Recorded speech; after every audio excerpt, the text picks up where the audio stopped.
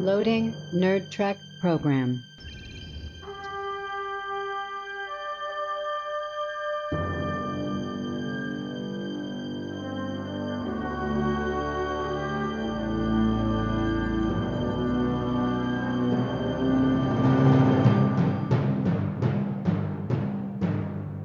It's time for action, gentlemen. Gee, how very awesome. I do not expect to win. Seems like I'm trying to crush this ship like a tin can. You Starfleet officers, now start acting like it! That's what being human is all about. That's what the starship is all about. Program complete. Listen when ready. Idiot.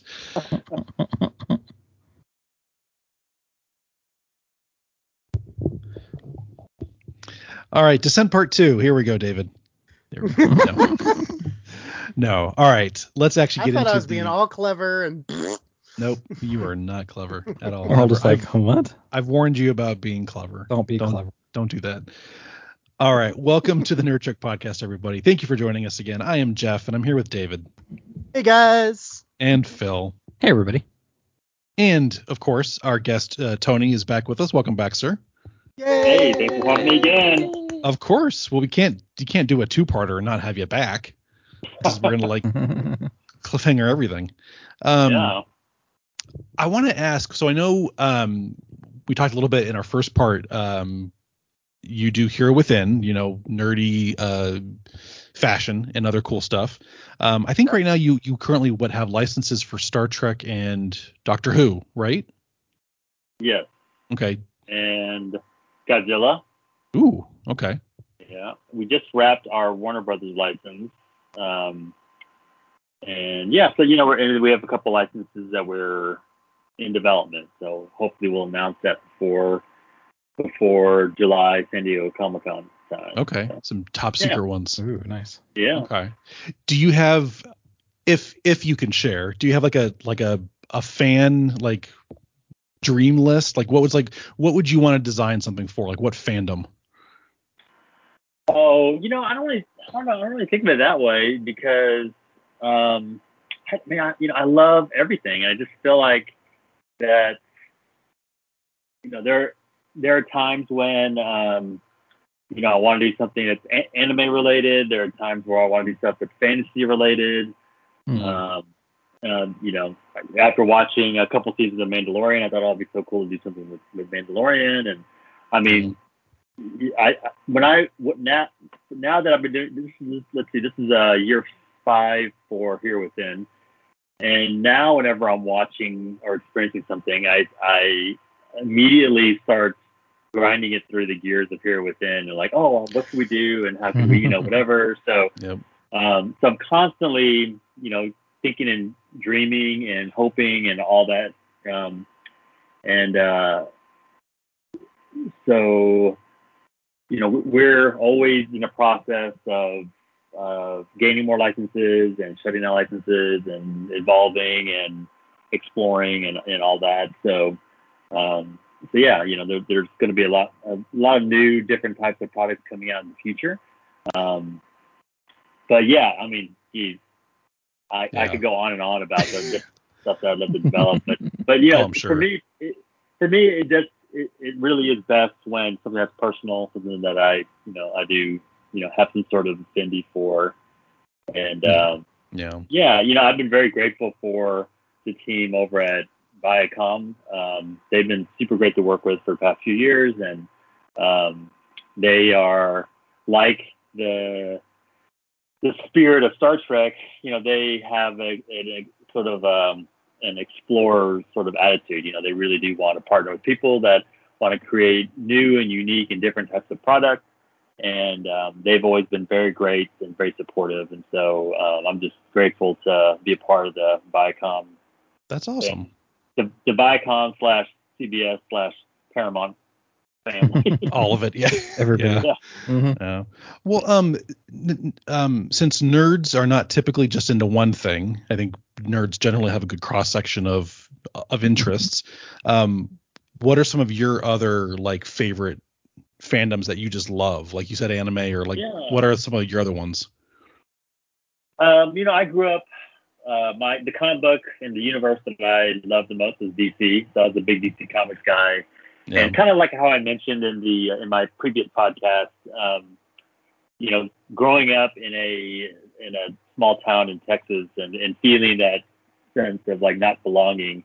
I really besides Star Trek, I really gravitated towards DC because the whole idea of like a stranger from another land and trying to find your place in this world, and the Superman was my favorite character growing up because this whole idea that he came from Krypton and he's here living in Smallville and in Metropolis, and he's trying to fit in, but he's also trying to find his voice and his place in this big world, and he knows he's there for a purpose, and he's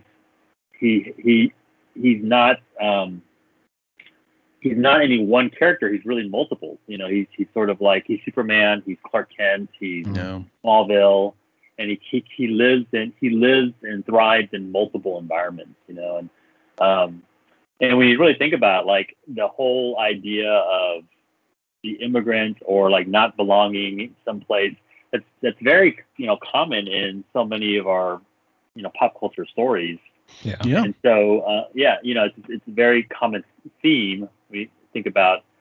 So DC was really big for me. I loved DC growing up. Of course, I was a Star Wars fan, like everyone else.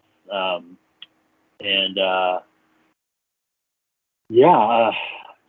mean, Lord of the Rings, everything. All of it. So, but those are probably, I think, DC and Star Trek were like my bread and butter for sure. Okay. Yeah. No, that's a good mix. I had the Star Trek club, like I made all my friends join like a club for Star Trek. Back then as kids, they all wanted to play Star Wars, but like I made them, you got to join my Star Trek club. Yeah. You're like, no. Yeah. It's a very small and prestigious group of fans, but of course. You're like, no, we're going to negotiate peace and we're going to discuss it. We're not going to shoot anybody. You get to be an ambassador and we get to talk politics. So, that's amazing. Yeah, they all thought I was crazy, but I love, we, my brother and I, collected all the models and all the toys, and we had all of our fleets and all that stuff. And of course, back then there wasn't a lot of great options when it came to having ships. I mean, there just wasn't a lot of there models, and the models were fragile or whatever. And but man, all my friends had like Millennium Falcons and all that, and I had like the Enterprise and. Yeah, the marketing for Trek has never been. I always go back to that. There's that show on Netflix, the Toys That Made Us, and it talks about marketing and toys from all these different franchises. And the Trek one is just, they were terrible at marketing. It was like up and down, and just they would promote the wrong ones, and it was not good. They were terrible. I had a I think it was for the motion picture, but they had a Enterprise that it was modular. We could take off like the engine nacelles and move it to another part of the ship, and it had like some sound effects, whatever. And it was pretty big. It was probably 18 inches long or something like that. And that's cool. That was my favorite toy for the longest time. So. Oh, I can imagine. Yeah, that's really cool. Just like flying it around the room. Yeah, that'd be cool. Right on. All right. Well, let's dive into Gambit Part 2. A lot more happens in this one, absolutely. So this is TNG Season 7, Episode 5, Gambit Part 2, original air date October 16th, 1993. So we get the rest of, them shooting at the Enterprise. We actually learn what the general, like what they're looking for. So let's kind of go back. I know Tony said in our last one, there's not really like stakes for this artifact that we're finding. So we learn it was from when the Vulcans were very like savage. It's a psionic weapon that can kill people with your mind. But yeah, we don't really get a good kind of like, it's like you can defeat it with being nice. Think happy thoughts. Yeah, think Happy happy thoughts. thoughts. It's the Stay Puft Marshmallow Man. Clear your head. Don't think anything aggressive. Yeah. But Well, I especially mean, since like when we saw it in action, it was like it shot out like some sort of chocolate goo or something like that, and it takes a few seconds to get to you, and then so it was so slow. It was very underwhelming, and it would have been nice if there was some sort of like maybe it's a flashback or something where maybe the user could destroy an entire starship or can destroy a planet just by thinking of it, imagining like a big wave just obliterating a planet, but there was no sense of like of imminent danger, catastrophic risk, with this weapon, Well, I kind of wish because it was slow. So like when it's attacking those two people, I kind of wish Picard just would like walked up to her and like knocked it out of her hand, and goes, "Stop that!" Like Knock it off. that's all you could have done. Yeah. Like a cat on a table. He's like, "No, stop that." Now the story and the lore and the culture behind that I thought was fantastic. The whole idea of God of War, God of Peace, and and all that. And I think the idea of it was great. I just think that the execution was a little underwhelming. I know we've gotten tidbits of kind of Vulcan lore. Like they've always, like with Spock, they've been like, "Oh, this is when we were more emotional and we were savages," but we've never got like any of their mythology before this. I don't think, right? Yeah, nothing major like this happened. Yeah, I'm kind of like I want to know more about like who's the Vulcan god of death and who's the Vulcan god of peace. I want to know more about that. Right. Because it still has interesting. power. It still retains power. So yeah. Like were they actual gods or were they just like people who were there at the time? Were they like warlords? Like I'm so curious now. And they talked about that it was they made mention of that it was like a couple thousand years old or something. So did they have, and then the pieces had to be separated, and they gave the impression that they were separated by like not just, it was like across space, And so did they have space travel for the past 2,000 years as well, or you kind of sense that they're in a similar timeline as us, and so that's a good question. I wonder how long the Vulcans have had. I mean, obviously the first instance was like in First Contact. I mean, they are more advanced there, but yeah. Well, yeah, and that was just contact with us. With humans. They've been spacefaring before that. Yeah. But you don't. I guess you don't really quite know if like they're like millennia ahead of us, or they 500 years ahead of us in space time. Or the impression's always been a very long time, but I don't know if anything's ever been said about exactly how long. But Picard does say something. He says, "Oh, about 2,000 years ago, your ancestors were savage," or something like that. He says 2,000 years, which kind of puts it on a timeline with Earth a little bit. Yeah. Because the technology is not like, I mean, like super crazy more advanced than the Federation. I mean, that's true. Well, but they still had the ability to spread the pieces throughout the galaxy, so that means they must have had space travel in some form even back then. Yeah, for sure. Yeah. So at least a couple of millennia. Yeah, maybe. Crazy. Yeah, because they could have been savages, but just with spaceships. They were just angry in space. Why not? Look at the Klingons. They do just fine. They're still like that. That's true. Okay. David. Yes. So again, I know you have an issue with some of the two-parters. Does this live up to the expectation? Do you think this was a good story overall, or better, worse? I did like it. I think it stood up to the first one. I think it could have closed out a little better. I mean, definitely when what's her name on there's like, I'm a undercover Vulcan agent. I was kind of thinking the same thing that Tony said last episode of like, how oblivious was this guy that everybody on his ship is an undercover Everybody's agent. Everybody's a friggin' double agent.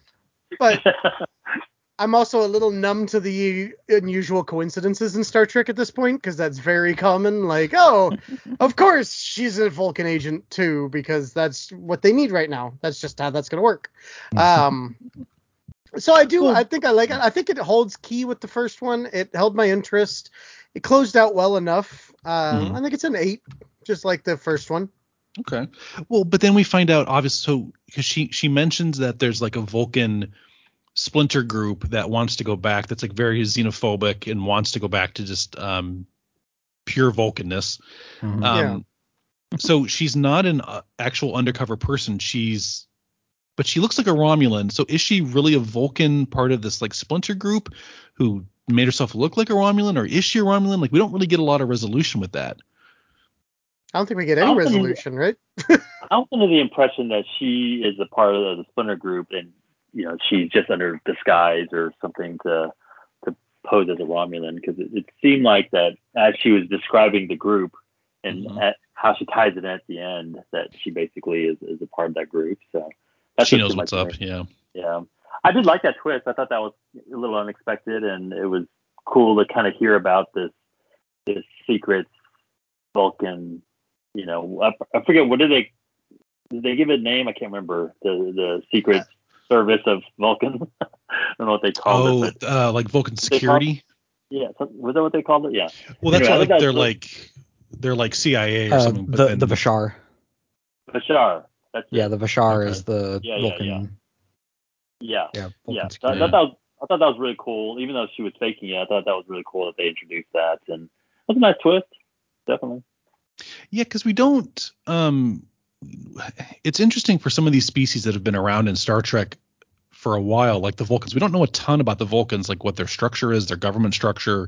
Do they have like a CIA? Do they have a security force? Even though they're all logical, So yeah, it was kind of interesting to get a bit more of that side of it, and that there is rumblings on Vulcan, that there's other groups that are like, we don't like aliens, and especially coming from I can see when they do the human stories of like xenophobia, that makes sense for humans because humans can suck. But it's interesting when they have it from the aliens' point of view, like from a Vulcan point of view, when they're like, oh, humans suck, we should just have all Vulcans. It's interesting. Yeah. And kind of logical. If it happens on one side, it probably happens on the other. Probably. I mean, that's like a lot of the Klingons and Cardassians don't really like a lot of other people too. So yeah, I get that. What else? Yeah. So well, kind of going back to what you guys were saying. Yeah, he, the head of this Marauder group, like he trusts Riker a little too much. Like he says, "Oh, I'm cautious with you," but he's not. He's like, "Hey, Brand is just a dumbass." Yeah, and he like loud whispers, "Oh, kill Galen!" Like there's people right there, and he's just saying, "Kill him." I guess that's true. I was gonna say he does what we see just about every other underhanded person in every TV show and movie ever do, where they're like, "Oh, you're showing loyalty to me. All right, kill that other guy. Yeah, do it in front of me. I want to see it." Like, while you guys are on the Enterprise, I want you to kill him. It's like, okay. Yeah, I kind of wish that he was smarter. I think that if they had somehow him and Talera were they were in cahoots to, double cross Galen or something like that. But he was kind of an idiot because he just trusted everybody. He literally had 3 double agents like in his crew, and there were probably more. The other ones probably just died. They didn't get a chance to reveal themselves. They were like, they probably get fed up with it and just kill themselves. Yeah. I want to see an episode of that where like what's happening to all the other crewmates, and they're like, well, I'm a double agent for this group, and I'm a double agent for this group, but they're like, let's not say anything until this all sorts itself out. Double cross, triple cross, quadruple cross. What cross are we at again? Who's on what side? Yeah, that'd be great. I like Data gets to be in command. I like his interactions with Worf. That's some good stuff. Really good stuff. Yeah, because their whole talk of like, where Worf is like questioning him, because Worf has always been like, we need to like blow shit up. But that talk never let me eject a warp core. Right, Shax. Like Shax. I love Shax. I love that whole interaction though with Data and Worf in the other ready room. That was good stuff. Yeah. We're like, oh, I'm sorry if I ruined our friendship, and they're like, oh, well, if you can forget this, I can forget this. Okay. Yeah, I mean, how Data plays that, and it's interesting how he initiates his like command subroutines, because he becomes very captain-like as the way he sits and his mannerisms, and he says like make it so, and then when he's doing his like when he's confronting Worf. I mean, it's very in the spirit of what Picard would say or do, and Brent Spiner just did a fantastic job with in this episode. Yeah, well, and like you guys were saying, it's they get to act a little bit different. Like a Picard gets to be kind of Galen and have this persona. Riker gets to spice things up, and Data gets to not just be Data, but Worf gets to be a shitty first officer. He just takes some practice. They all moved up like 3 ranks in the course of a couple days. Yeah, everybody gets promoted and then demoted again, and they're like, ah. Yeah. Well, and it did make sense because he's just like, I do this all the time, and Data's like, yeah, as that. Now you're this. And I get why Worf would be like, oh, I just kind of did the same thing in a different spot on the bridge, but it's a different role. So. Yeah, I didn't quite get. There was a little bit of a. I was a little confused because I believe that if Picard and Riker are absent, yes, Data would assume command, but I believe Geordi LaForge outranks Worf during this period of time. I think I believe Geordi is a lieutenant commander and Worf is a lieutenant. Yeah, because he doesn't get a promotion until Generations when they're on the holodeck. Yeah, the whole. That's right. Yeah. So I don't know. Because clearly Geordi is, he's on the bridge. But he's definitely not taking. I don't. Maybe they did it for tension's sake, but I didn't quite get why that happened. Or maybe Data, because he became captain, got to choose his first officer, and he picked Worf because Geordi's more important down below. That is what he says. He goes he's like, shape up, or I'm going to go get Geordi and have him come up here, and I'll move you down there. You can do Geordi's job. And Worf's like, no, I'd rather stay up here. Yeah. I like my new job. I'm good. Sorry. Yeah. And it's too bad they didn't. I know it wasn't for a long period, but. Remember in the episode where Data was in command of that one ship where they were doing the when they're doing the exercise. Oh. Yeah. Where he had the similar. They were doing the. It was a Cardassian. No. They were deploying the detection net. It was the Romulan Klingon War. Yeah. Yeah. I remember he was in charge of that one ship that had that real sucky first officer that was giving him a hard time. Yeah. Well, he was in the dress. He was in his the red command uniform, because he was commanding the ship. It would have been cool if they put him in the red uniform just for this, just for a little bit. Yeah. Yeah, that would be fun. That always looks weird to me when you get used to someone in like a certain color and then they change and you're like, this just feels all like off. But like it's good, yeah, but you're just like, that's interesting. Yeah. Well, it's like when you get to Voyager and the Doctor becomes like the command hologram and he has like a red thing and you're like, that just feels off.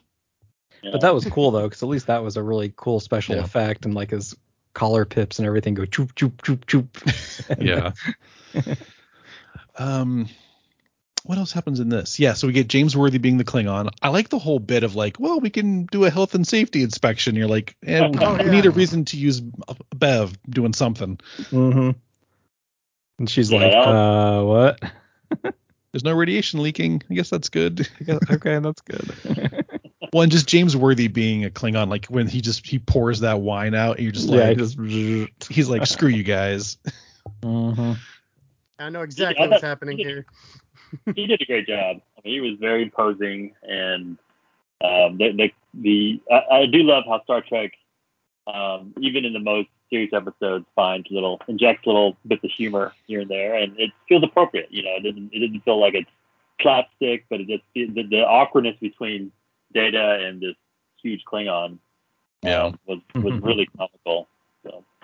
I want to know, like, what's the story behind? Is James Worthy a fan of Star Trek, or we're just like, hey, let's just grab? Like, I want to know what the story is behind that casting. That'd be so interesting.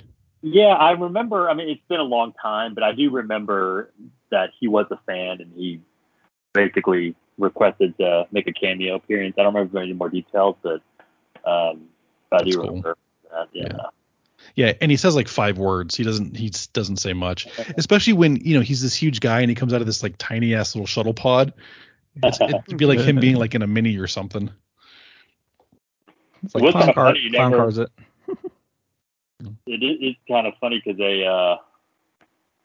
we don't even know what happened to him because he's being interrogated in the ready room or whatever, and then all of a sudden a raiding party lands and starts firing, and then Riker's dead, and I'm sure he's like, "What is going on?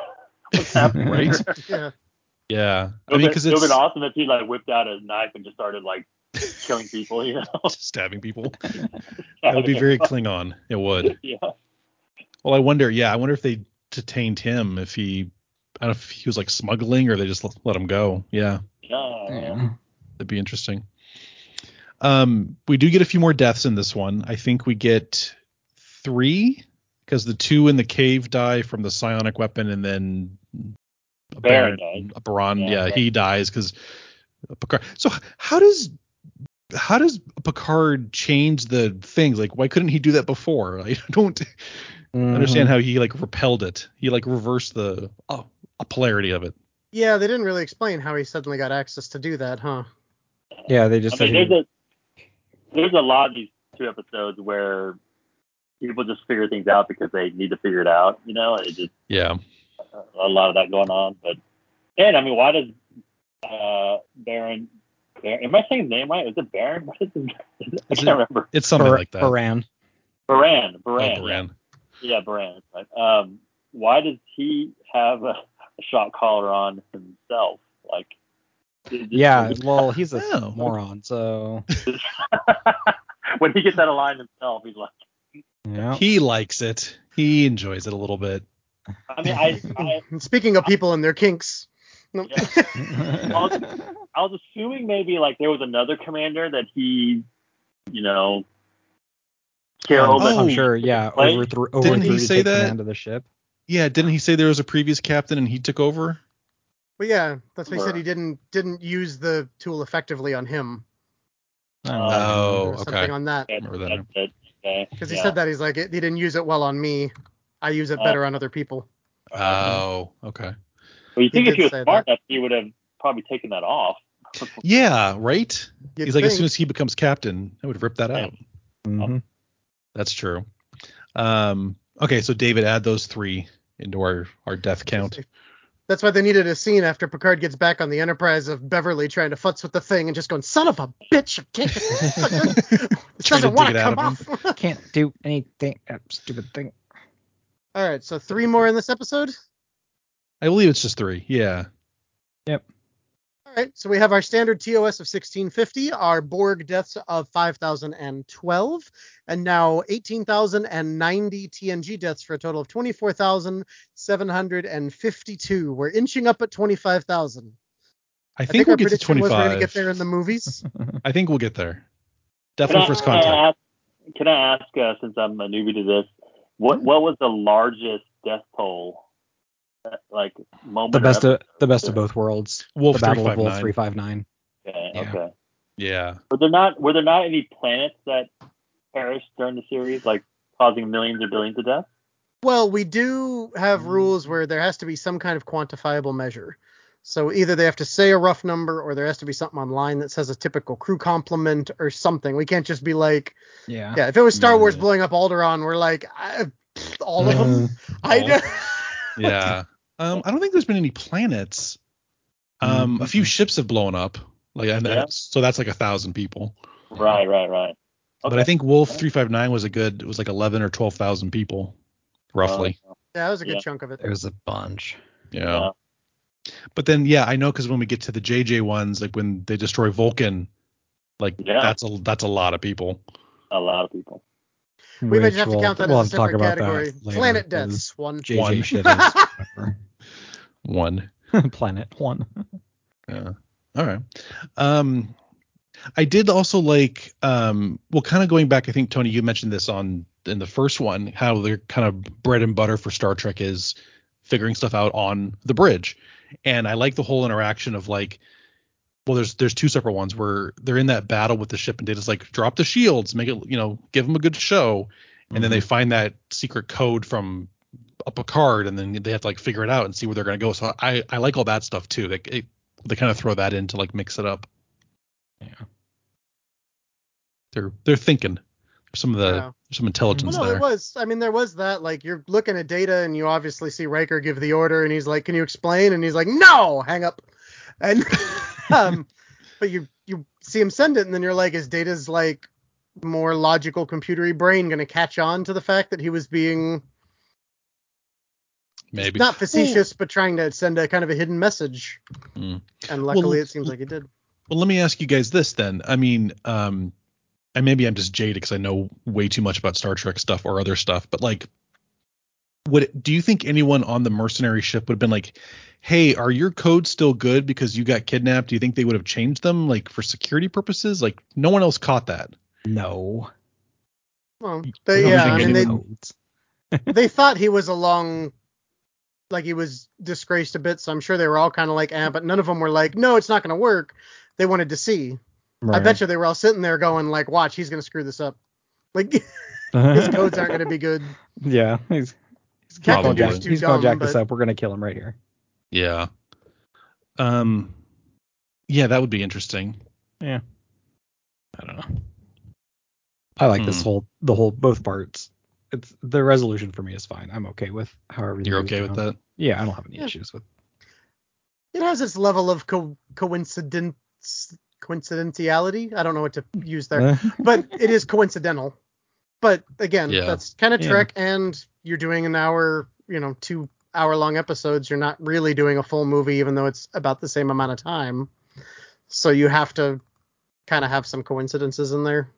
Exactly. Yeah, that's true. I mean, yeah, I know it gets the plot going, and especially doing something as convoluted as this. I mean, that's probably what would have made it a 10-ish for me, is if like it had been amazing writing that didn't have any of this stuff that felt coincidental, but yeah, that's so rare. Yeah, it still worked for the story, I think. Yeah, it wasn't ruined by any means, so. Yeah, it doesn't stall or anything, so yeah. Okay. Because there are those ones where you're like, okay, that's way too coincidental. Like, it's just lazy writing. This didn't feel lazy per se, but I think it worked pretty well because I think it was one long story. So I like the way it paced itself, and it wasn't just like, oh, let's wrap everything up in the end. It was like it still worked pretty well. It's planned. You could see the planning in it. So even though it wasn't perfectly planned, it was planned. Yeah, it got the job done. Yeah. This felt pretty. This felt pretty organized, like they had thought it through. Now, granted, is it 100% so that there isn't any coincidences? But if you look at almost any movie and you pick it apart, or any TV series and you pick it apart, you're gonna get that. If there's one thing nerds are good at, it's picking stuff apart and finding all the problems with it. But we still love it, hopefully. We're not picky. Nerds aren't picky. What are you talking about? What? Actually. Yeah. What else happens in this one? I don't know. That's kind of it. Yeah, we figure out that, and then they I like the whole when they beam down into the cave at the end, and Picard is just like, empty your thoughts of all violent acts, and it's just that a puddle of goo passes through you basically. Uh-huh. I like how the wave like kind of hesitates in front of Worf. It's like, come on. Yeah. Give it I think we were all a little worried about Worf. Yeah, he's like, come on, we know you got something there. Come on. Come on. Well, Tony, I think because like you had said before, like if there had been like flashbacks or some more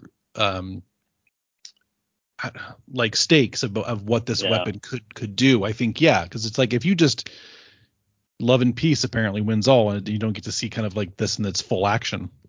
Hippie answer. You kind of need the you know how like in Lord of the Rings you see Saruman with the ring, and he's like whipping through all the armies, and you kind of see you see him ruling, and the terror of that ring, and then it gets broken apart and it gets sent different places. You kind of needed some of that to sort of bring the gravity to it all, but of course too much to ask on a TV budget, but it would have been nice to kind of see the full potential of this device, and like it really, they should have just made it where there was because we only saw the two crew that perished from it, but like they probably should have shown like a larger army force or the potential to take out something. Make it scary, make it super scary. You just didn't really get any of that. Well, I think too, because just how TV didn't really do flashbacks back then, or like visualize of like, because it could have worked is when she's telling that story of kind of how it worked, or when they're talking about those like the glyphs on it, they could have flashed back to like the scenes of ancient Vulcan and them doing stuff. That would have been cool. Yeah. But yeah, so basically this one ends with they solve it. I'm guessing they dismantle it, or the Vulcan. They're going to get rid of it, and then Picard's dead, so he gets to sleep. As you say, it ends great where he's like, "Sir, you're dead," and then they're like, "Well, sir, you're under court-martial." And he's like, "All right, I'm gonna go take a nap. Take Riker to the brig." And Data's like, "This way." And he's like, "Okay, let's go." He's kidding, right, Data? Data. I want to see the resolution to that. Is he sitting in the brig for a while and then Picard wakes up? That is kind of all you need, is like Riker sitting there for a second, like, that's bullshit. That's so funny. Oh my god, that's what I want to see. Yeah, because Data really doesn't joke. I mean, he doesn't. It's not like he off screen was like, just kidding. I mean, so I think if he played out, he took him to the brig and someone had to wake up Picard. And, that'd be amazing. Well, but then I wonder, because Riker he did do some bad stuff, but like he didn't really bring down the shields of the Enterprise. Like Data did that, so that's on Data. But technically too, if Data put him in the brig, it's not like they're going to get somewhere and they're going to be like, "Why is this man in here?" Be like, "Oh, he did all this stuff." Well, he technically does have to stand trial before he's acquitted of those crimes or those accusations. So everything's fine next week. It would be at captain's discretion, and he's the captain. We talked about the maybe some of the weaknesses of this episode being the threat and the risk. I thought another point that I felt like that wasn't really executed well was, you remember when I think I'm reaching back to episode 1, but the Riker is reporting to Admiral Chakotay, which is really weird. Right? Yeah, I forgot about that. That even made me perk up. I'm like, wait, is that the Chakotay? Like, how awesome would that have been? But he says that he wants to investigate, and the Admiral's like, cool, okay, like, go for it, and do whatever you want. A couple things there. Like, typically, if you lose the flagship of the Federation loses its captain, their first order of business is that they got to get a replacement captain. And, just the Jellicoe, Captain Jellicoe type scenario, where you got to bring somebody else in. It's not like next man up, where everyone becomes, Riker's now the new captain, and then they and like, hey, high fives all around. Everybody got promotions. Yeah. The Admiral's already like, hey, we're going to move you on to your next assignment and whatever. And so I thought that was kind of weird that they were just sort of going along as, regular business. But it seemed like it was also bizarre that he's like, yeah, just like, you have full discretion, just do whatever you want with this ship and go for it. And it felt like story-wise, it would have been much more interesting if they did the typical, like, come back for reassignments and you need to get a new captain or whatever. And then they just obey orders and they just go on their own to try, which would sort of then lead it into, that's why they can't bring in help and other starships and all that stuff, because they're kind of going rogue to try to find their captain, And then there's constant threat of Starfleet bearing down on them as well. And so that I felt like would have added more just tension to the story instead of, just take a few weeks and go do what you want. But, yeah, he gave him free reign. Just like, your mission's kind of at your discretion. Go do whatever you want. Yeah. Like, Dad's letting us take the car out for a spin by ourselves. Yeah. So it felt like that they should have created more tension in that area, where they're being ordered back to get reassigned a new captain, and they're like, no, we're gonna go figure this out, and I felt like that would have been a little bit more entertaining than what they They're gave like, us. screw you guys. Yeah, kind of that Star Trek 3 where they like, yeah, they steal the Enterprise, kind of going against orders. Yeah, I could see that. That'd be interesting. What I think that's what else happens in this? That's about it. Yeah, we figure out that that's what it is. Everything goes back to normal, more or less. Poor Beverly, she's barely in either of these. She just confirms Picard's dead and then does a safety check. She's OSHA basically. That's true. Yeah, for the most part. Yeah. Yeah, I don't know. I mean, any other parting thoughts on this one? Anything we missed? No, it's a really good two-parter. Yeah, I think it's a pretty good one. I like the This is story as a whole. It's the last two-parter of Next Generation, right? Yeah. Was there any more? I can't remember. I don't think so. Not in season 7. No, they, this was they it. had a few in season 6, and then they just had Descent. Yeah. Season 7 is interesting. There's some weird ones ahead, like Mask, and it just very bizarre. There's some interesting ones. Do you like? What are some? Or do you have a favorite episode of Next Gen, or of anything? Favorite. I mean, it's hard to beat Best of Both Worlds 1 and 2, and that's just hard. That's some good storytelling. Well, I think isn't Genesis coming up in season 7? Yeah. Oh, where they like de-evolve? Yeah. Yeah. That's coming up, right? Yeah. It's that's in a few. Yeah.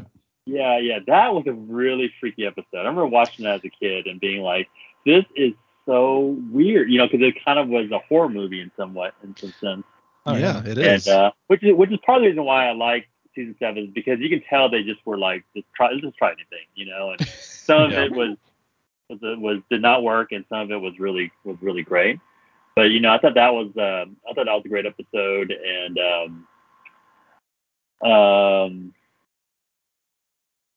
there's so many good ones. Yeah, so many good ones. I mean, it's like Inner Light with Picard, he lived the whole lifetime, and of course they don't really refer to that very often, but that was such a great, incredible, story. And yesterday's Enterprise, I mean, it probably comes to the bringing back Tasha Yar in a new role was just brilliant, and I mean, there's so many good ones. So many good ones, Absolutely. All right. Well, David. Well, no, you already said it. You like this one too, right? Yep. This one got me. You're fine. Yep. Yeah, you're good. We rated it and everything. Okay. I zone out when you talk usually, David. Sorry. Damn. Shots fired. I do too. That's why my memory seems so bad, Jeff. That's true. It is true. Okay. Yeah, I think Gambit is definitely something to go check out. So if you have not seen it, don't listen to our recap. Actually, go watch it. That's way better. Hey, final question. Why do you think it's called Gambit? It's just that they was Picard placing like a bet that he was risking his career or something, or what? I don't. I felt like it was more Riker making the gambit when he decides to tell Data to drop the shields and do the. But I guess you're right. At no point does it seem like they're making that big of a gamble. Well, it's like a chess match. It's a series of moves and counter moves and all the double crosses and and all of the weird interactions and double agents and triple agents. But is Gambit a chess term? Yeah. Yeah, Queen's Gambit. Well, but Gambit means. But what does Gambit mean? Do we know what it means? I don't. It's an X-Men. If only we had to Google. If only we had some sort of way, some technology that could help us with a device action like or a dictionary? opening remark, typically one entailing a degree of risk that's calculated to gain an advantage. So chess, an opening in which a player makes a sacrifice, usually of a pawn, to get some kind of competing advantage. So it's people trying to one-up each other and gain an advantage over them. That's kind of all of it. Yeah. Yeah, that is kind of the whole thing. You give up a little bit to try and get more information to get an advantage over something.